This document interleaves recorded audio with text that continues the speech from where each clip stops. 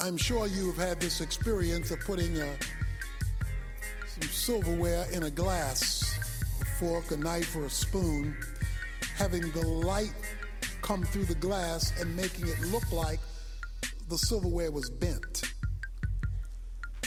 It wasn't bent, but what you saw was a process called refraction. Refraction is where when the light hits something immersed in water, it can create a distortion called refraction. The spoon or the knife or the fork is not bent, but it appears to be bent because of the environment in which it is. We live in a world that creates a refraction, a distortion. It can so turn things to make things that are straight look crooked, and make things that are crooked appear to be straight. And so, living in an upside-down world, we often become upside-down people, thinking we know the right way and going the wrong way, having the right way, choosing the wrong way. In fact, the world can make it look like a straight Christian is a crooked person, or that a crooked person is a straight person. It can refract reality. God is giving us reality, and he wants you to know that you don't wrestle against flesh and blood. The physical world is not your problem. It's merely the vehicle for your problem. Because he says in verse 12, we wrestle against principalities and powers and forces of wickedness that are located in heavenly places, or the spiritual realm. That is, the physical world gives you the fruit. The spiritual world is the root. So if you address the fruit of what the five senses brings to you, flesh and blood, without addressing the root of the spiritual world from which it emanates, you will forever, I will forever, we will forever be doing patchwork on the physical because we have never addressed the cause in the spiritual. If you and I, if we would ever take seriously the invisible spiritual realm, we would fare much better in the visible physical realm. But because of the process of refraction, distortion, the spiritual realm has been made to be seen as unreal and out there. Because after all, we operate in the world of the five senses. The five senses are very real and very necessary, but they're not the starting point for the Christian who's been seated with Christ in heavenly places. That's not where we start. That's what we deal with, but that's not where we start. The moment you start there, you're in a refracted scenario, because you're not getting things as they truly are, you're getting them as they appear to be. He has said that God has provided armament for us to wear as we deal with spiritual battles in life. In verse 14, he started off with the belt of truth. Truth is God-based knowledge. It is knowledge from God's perspective.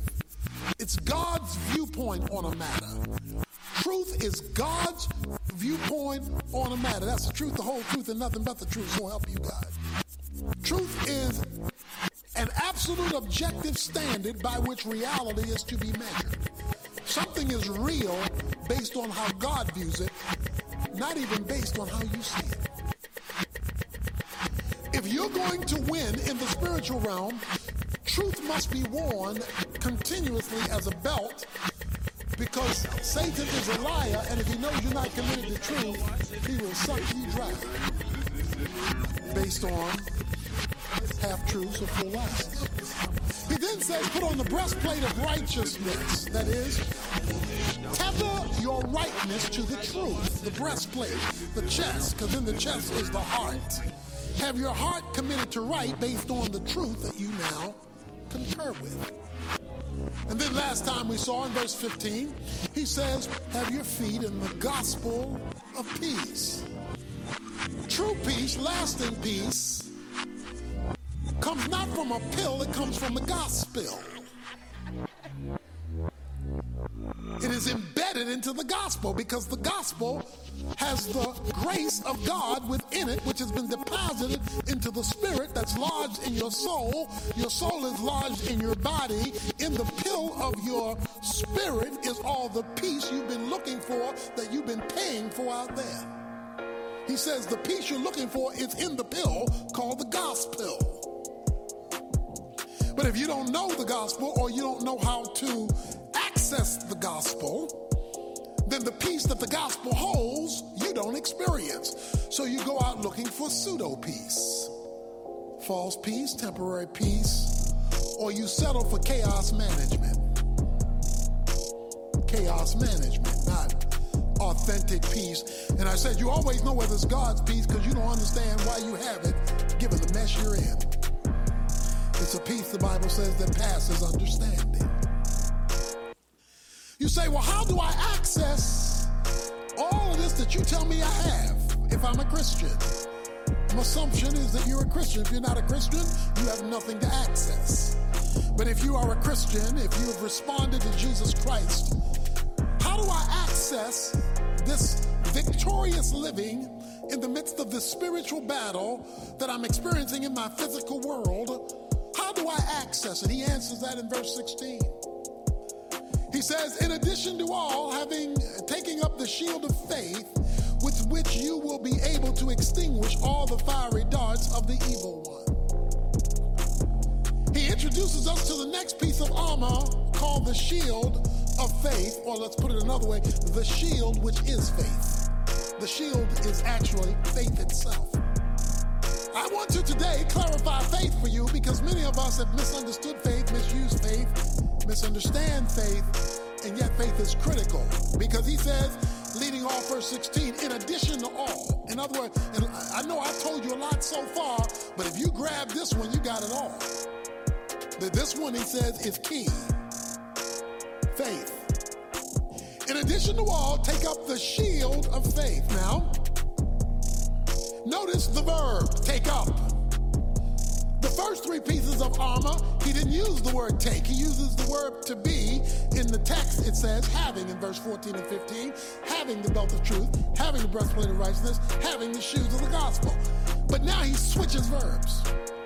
The first three are something you wear all the time. You keep truth with you. You keep righteousness with you. You keep the peace of God with you. You keep those with you. But now when he comes to this next piece, the shield of faith, he says that one you pick up. You take. The first three you keep with you all the time. The last three you pick up on an as-need basis. It's like a baseball player. He wears his baseball suit during a baseball game. He never takes off his uniform, but he picks up the bat when it's time for him to bat. He picks up the glove when it's time to go to the field. In other words, he picks up those as needed. The first three you keep with you. You never take them off. You never change those clothes. But now you must take up the shield of faith. Please notice, you got to take it up. God won't take it up for you. This is your responsibility. He calls it a shield of faith. A Roman soldier had a shield. When it was time for him to fight, he would take his shield. The shield was 2.5 feet wide, 4 feet long. This shield was so situated that a Roman soldier could crouch down and hide his whole body behind it. In other words, the shield covered all of him when it was positioned correctly. His full body could hide behind it. In fact, when you see them in battle, sometimes the Roman soldiers would link their shields next to each other and a whole army could crouch down and hide behind it. Because the shield of faith would handle anything that the enemy threw at it, whether it was a javelin or whether it was an arrow. So the reason why this particular armament is so critical is that it covers all of you if you're behind it properly. He says, in addition to all, take up the shield of faith. When do you need to take it up? Well, he told us earlier, on the evil day. The evil day is the day all hell breaks loose in your life. It is when you're under attack. It is when the finances are so low you don't know how you're going to make it. It is when you've lost your job and there's none in sight. It is when everything is breaking down emotionally. It's the evil day. It is the day when all hell is broken loose in your life. The day of your attack, on that day, you need to be covered by a shield which is called faith. When they launch space capsules into the air and they come back down into the atmosphere, they would burn up except that they have a shield around them. This shield, in light of the heat breaking into our atmosphere, keeps them from burning up. On the evil day, you feel like you're going to burn up. He says, but if you have a shield, you'll make it in an atmosphere of chaos. So the question is now, what is faith? What is faith? Let me give you a simple definition of faith, simple as I can get it. Faith is acting on the truth. Faith is acting on the truth. Now, if you don't know the truth, or if you don't act on the truth, the word faith is a meaningless phrase. It's talk. Faith is acting on the truth. So in order to have faith, you gotta find the truth. And the truth is God's view of a matter. So if you're not interested in discovering God's view on a matter, forget having a discussion about faith. Because faith is only faith when it's tethered to truth. Because when it's tethered to truth, it knows the right decision to make. Confirmed by the shoes of peace, because you exercise the real meaning of faith. Faith is merely acting like God is telling the truth. A lot of people talk about faith who are not connected to the truth and wonder why faith isn't working. So guess what they do? They go around looking for more faith. Thinking if I can get a little bit more faith, maybe I can get a little bit more help. But you cannot have faith and get help if your faith is not tied to truth. And truth is what God says about a matter. Let me tell you what truth is not, or necessarily not. Faith is not necessarily feelings. You can feel full of faith and have no faith. You can feel faithless and be full of faith. Faith is not based on how you feel. Now, how you feel may be consistent with faith in a given moment, but at another moment, how you feel may have absolutely no correlation to faith whatsoever. Because feelings are circumstantially driven. You feel based on how things are going. If things are going well, I feel good. Dun, dun, dun, dun, dun, dun, dun. If things are not going well, I feel bad. Because circumstances dictate feelings. And you can't always control that. You can't always control that. I am glad my faith is not tied to my feelings, because then my faith would be as up and down as my feelings are. And we all up and down to various degrees on the feeling side. So I want to get feeling out of the definition of faith, although sometimes it is consistent with faith. Faith is acting on the truth, whether I feel the truth or not, whether I like the truth or not, whether I agree with the truth or not. Faith is acting on it. So you can feel faithish and be faithless. You go to the movie, it's a horror flick. It's a horror flick. You know those monsters aren't real. You know that.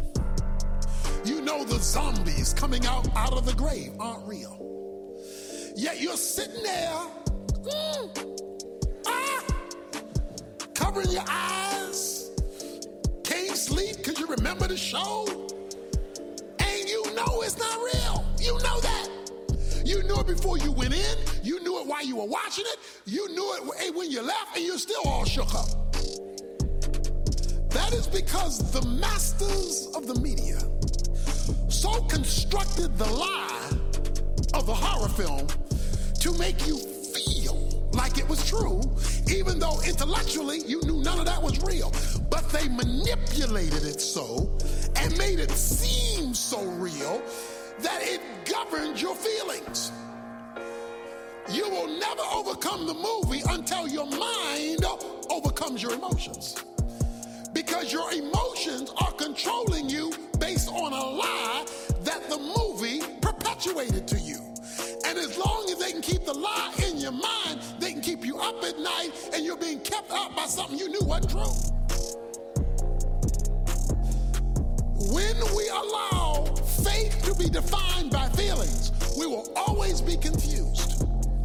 So let's put faith in the objective place where it belongs. I love this. I love this story in Luke 5. Jesus asked Peter, Peter, have you caught anything yet?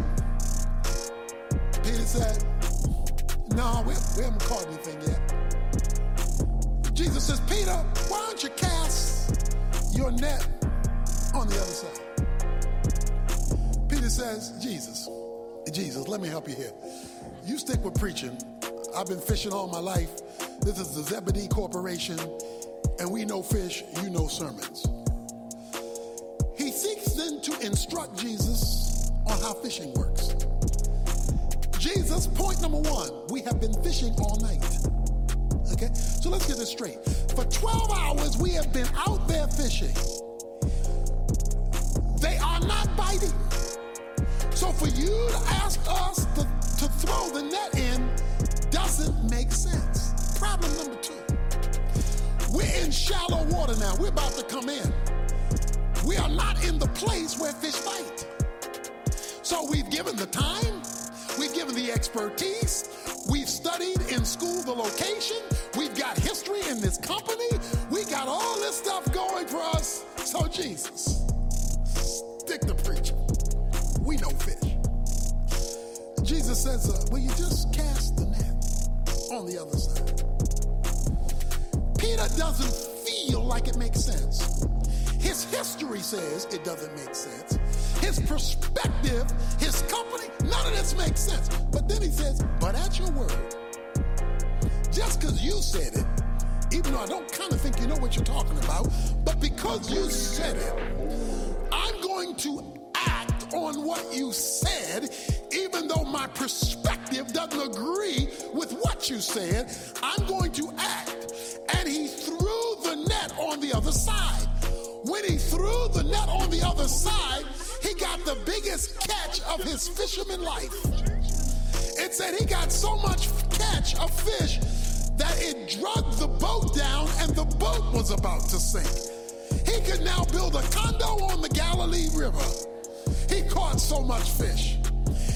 He discovered on that day a principle of faith that if you and I would ever discover it, it would be transforming in my life. In spite of what I learned, in spite of what my history is, in spite of what my background says, in spite of my education, in spite of all the stuff I have accumulated, in spite of my own perception of my own natural brilliance, if I would simply do what he says, I would discover there is a lot more to this than I ever knew. Because I would discover my finiteness and I would discover his infiniteness. I would discover, see, one of the things that's keeping us from experiencing God is we know too much. We know too much. If we were half as educated in the Word as we were in the world, we'd be a lot further. We want a master's degree in our subject, but we want to be dropouts in Scripture. And we wonder why nothing's working, because we don't know enough truth to have faith in it. Faith is acting on the truth, which means I want to know the truth so I can act on it, which exhibits faith so that I can see God move. Now let me explain something now. Faith does not make God move. Let's get this straight. Because if you believe faith makes God move, then you're going to be looking for more faith. You don't need more faith. You have if you're a Christian, you have all the faith you're ever going to need for anything God's going to do with you. Let me help you now. Oh, God's trying to increase my faith. No, he's not. He's trying to increase your knowledge, but you've got plenty of faith. Because Jesus said if you have faith the grain of a mustard seed, you can move mountains. In other words, a little dab will do you. You don't need more faith. You need more truth. Because if you put a little bit of faith in a whole bunch of truth, that's all you need. Faith does not get God to move. All faith does is access what God has already done. Faith is the point of access, not the point of power. The power is in what God has already done in grace when he deposited the divine life within you in seed form. As the knowledge of God enters into that seed expands, and all you're doing with faith is withdrawing what grace has already put on deposit. So stop looking for more faith. You don't need more faith. The moment you act on what God says, that's all the faith you need. You got plenty of faith. So you got all the faith you need. Whatever growth your faith needs, it will get from the action you take, not by trying to conjure up more faith. Not by trying to whip it up. Just trying to whip up faith. When really all you're doing is whipping up emotion. You're not whipping up faith. He says, I want you to have the shield of faith. Faith is your access point. Romans chapter 5, verses 1 and 2. He says, faith gives you access to grace, and grace is where God has deposited everything he's going to do for you. Everything God is ever going to do for you, he's already done. He can't do anything more. So even when you say, God bless me, it's kind of we understand what each other means, but all the blessings he's ever going to give you, he's already given you. There's nothing new he can do for you. Your problem, my problem, is withdrawing it, not getting it. It's already given. Faith withdraws it. So here it is. Grace puts on deposit all of God's goodness on your behalf. Faith accesses the deposits. Work proves you're exhibiting faith. Work proves you're exhibiting faith. Faith accesses grace. Grace has on deposit what you're looking for. Works don't get grace, because once you attach works to grace, it's no longer grace. Romans 11:6 says, once it's of works, it's no longer of grace. So works don't give you grace. Works just access faith, and faith accesses grace. That's how it flows. So he says, put on the shield, this covering called faith. Faith is a law, Romans 3:27 says. It's a rule whereby you operate. He says you're not only supposed to get saved by faith, he says in Romans 1, you're supposed to live by faith. In other words, this is supposed to be the way you flow. You're supposed to have a faith walk. That's why the Bible calls it walking by faith. You're supposed to have a flow faith. It's supposed to be the way it's supposed to be your groove. It's supposed to be your zone. It's supposed to be how your modus operandi. But it must be linked to truth. Now here it is. Please notice this. I'm explaining faith. Faith, if you want it to be real, watch this now, cannot be limited to your five senses.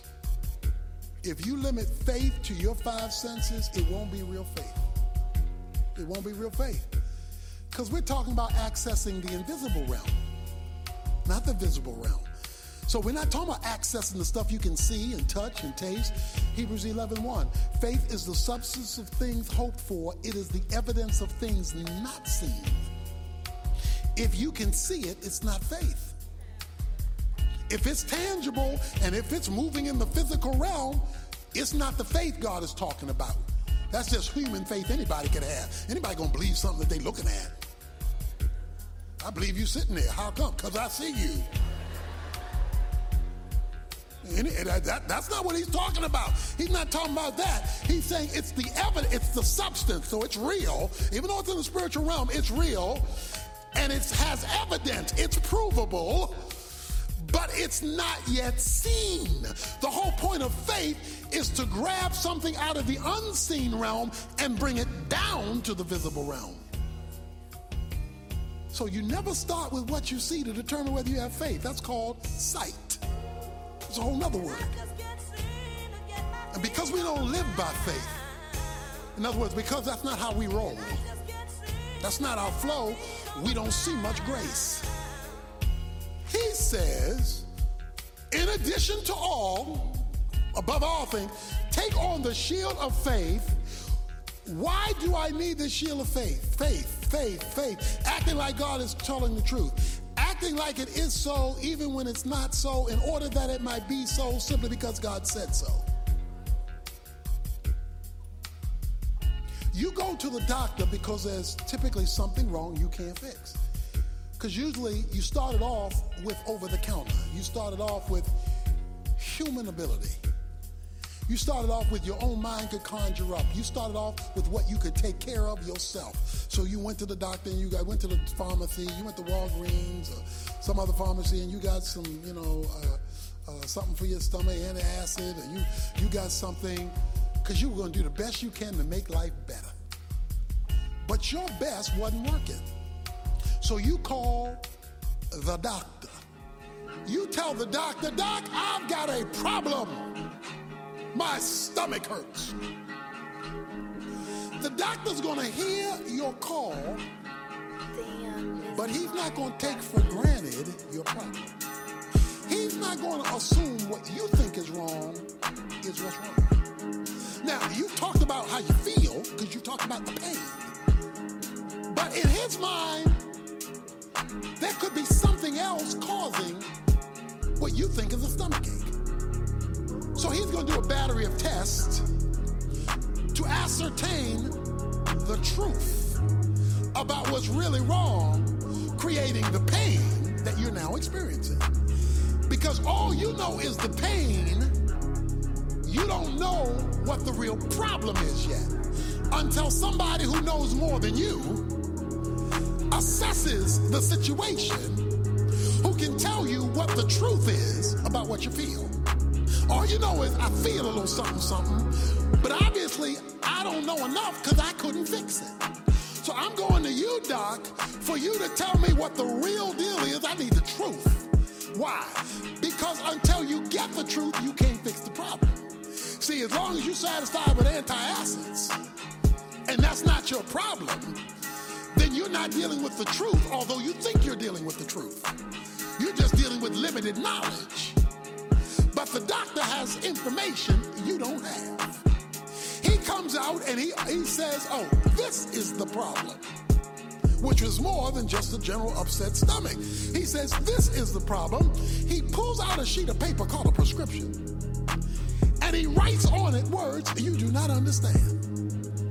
In fact, if you can read his writing, he's not a real doctor. Because one of the ways you know a real doctor's a real doctor is he can't write. You have this piece of paper, and he says, take this for your real problem. Because those antacids you were taking is not your real problem. Take this. Maybe he's discovered an ulcer. You take a piece of paper that you don't understand to a pharmacy. You give it to the pharmacist, whom you do not know. The pharmacist goes back there with a whole bevy of medicines and starts putting your stuff together. That man could be putting strychnine and giving it to you because you don't know. The only reason you're doing this is you know he's qualified.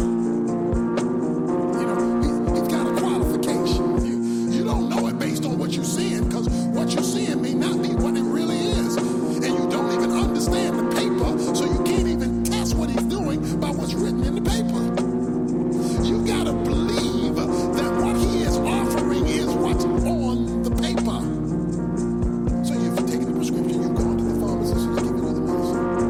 When you've done all that, you still got an upset stomach. And the reason why you have an upset stomach is the reason it was written and the reason you went to the pharmacy wasn't to get it, read it, and deliver it. It was to get it, read it, deliver it, get it, and take it.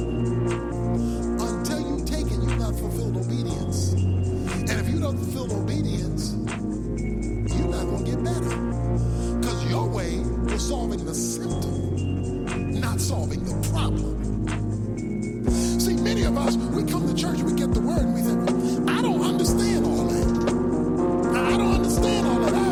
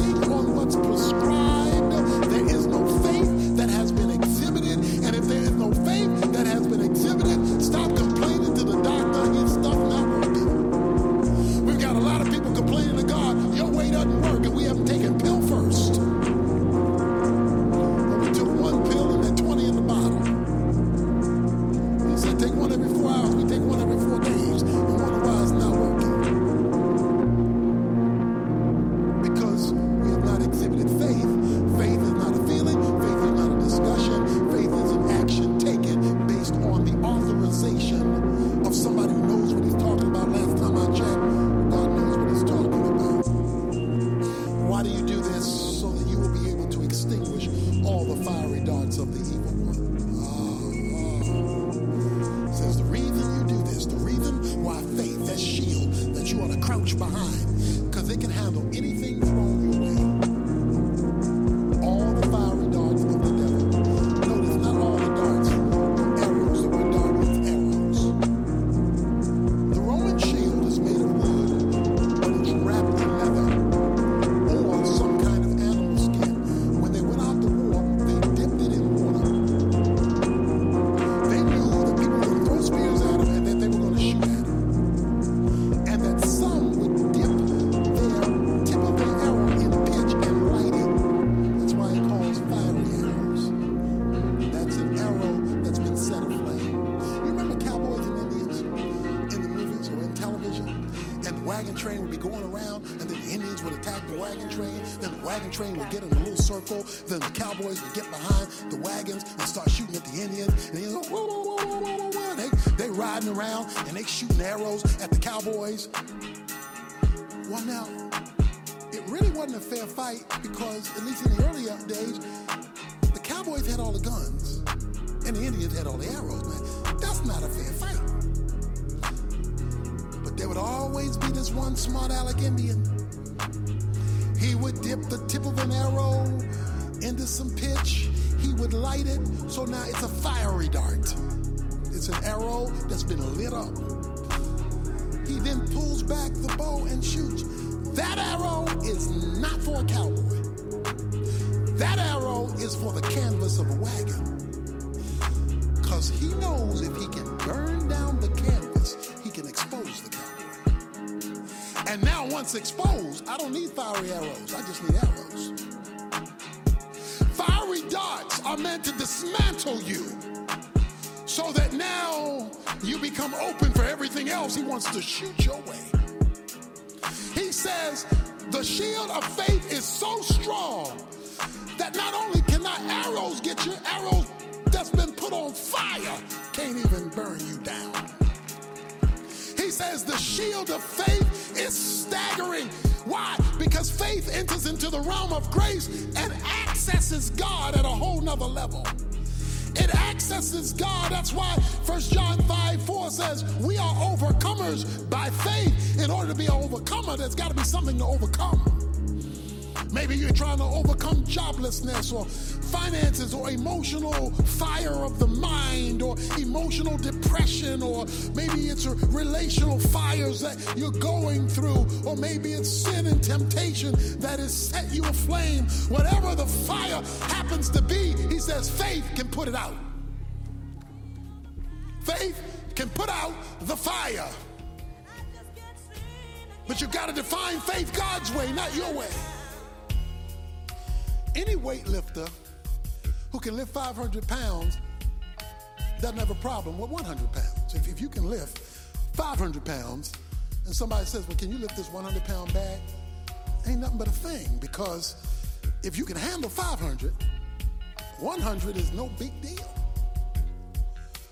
On the cross, Jesus Christ handled the sins of the whole world.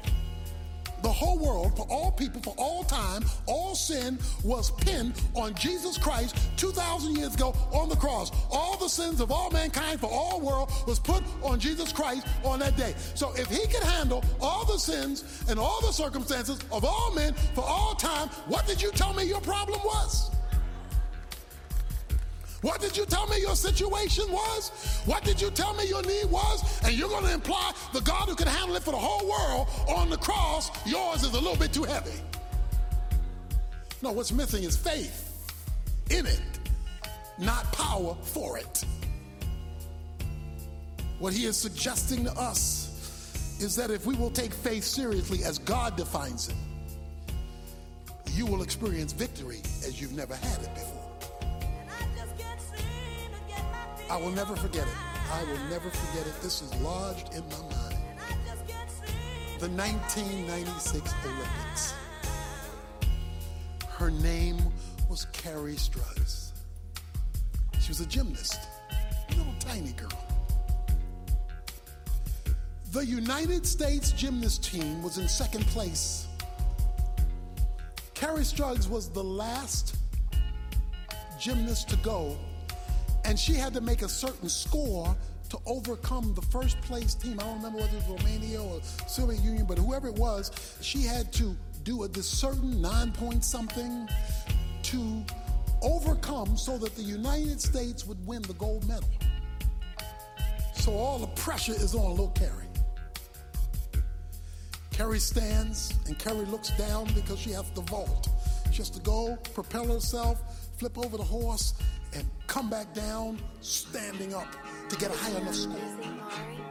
Carrie takes off, and she's running. She hits the spring, she hits the horse, she flips over, and she comes down, but she comes down wrong. And she horrifically twists her ankle so that she cannot even walk. She falls down, she cannot even walk, low score.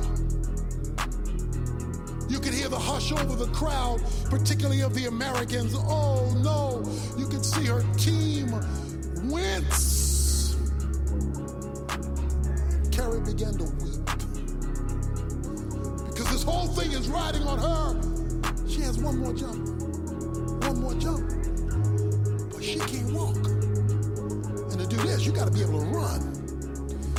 Jump, hit, put pressure down and jump, flip, and you gotta land standing up to get a high enough score to win. She's got one more jump.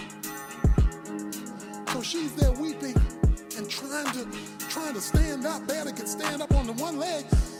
Can't put any pressure on the second leg. Over in the corner was her coach, Bella Corona, famous gymnast coach. He looked at Carrie crying because they couldn't go meet. He says, Carrie, look at me. Don't take your eyes off of me. You look at me. I know you're hurting. I know you're in pain, but you keep your attention focused on me. You look at me right now. I know you're hurting. I know you're in pain. I know you can't walk, but girl, you look at me because I want to tell you you can do it. I know you don't think you can. I know you're hurting. You can barely walk. Don't look at your foot. Look at me. Don't look at your circumstance. I know, because if you look down there, all you see is more defeat. I want you to keep your eyes on me. Now you go back there, girl, and you do this thing one more time, but when you go back there, your full attention is to be on me. Little Carrie goes around, limps to the starting place, and you can see her cast her eyes over to her old coach to look at him. Because she's got to piggyback off of his faith. Because her circumstances don't give her the power to piggyback off of hers. But in her pain and her anguish, she now looks down, half running and half hobbling. She makes her way down. Some of you saw it. She leaps up. She flips over the horse. She comes down. Whop, boom. She goes, whop, boom. Immediately lifts up this hand. After both feet have landed, she lifts up this foot. She stands there wiggling, but stands in place. The place goes absolutely crazy because she landed on two, even though she could only stand on one. And the United States gymnastics team won first place. You know why they won? Because there was somebody in the corner who said, don't look at your situation. Don't look at your circumstance. I know you feel it. I know it's real, but keep your eyes on me. I think if the author of Hebrews here would say, keep your eyes on Jesus, the author and the finisher of our faith, he would say, don't look at your situation. You can't ignore it because it hurts. Because if you'll keep your eyes on me, even if you got the limp, you're going to land right. And you're going to be able to hold in your ground the shield of faith, running on the truth.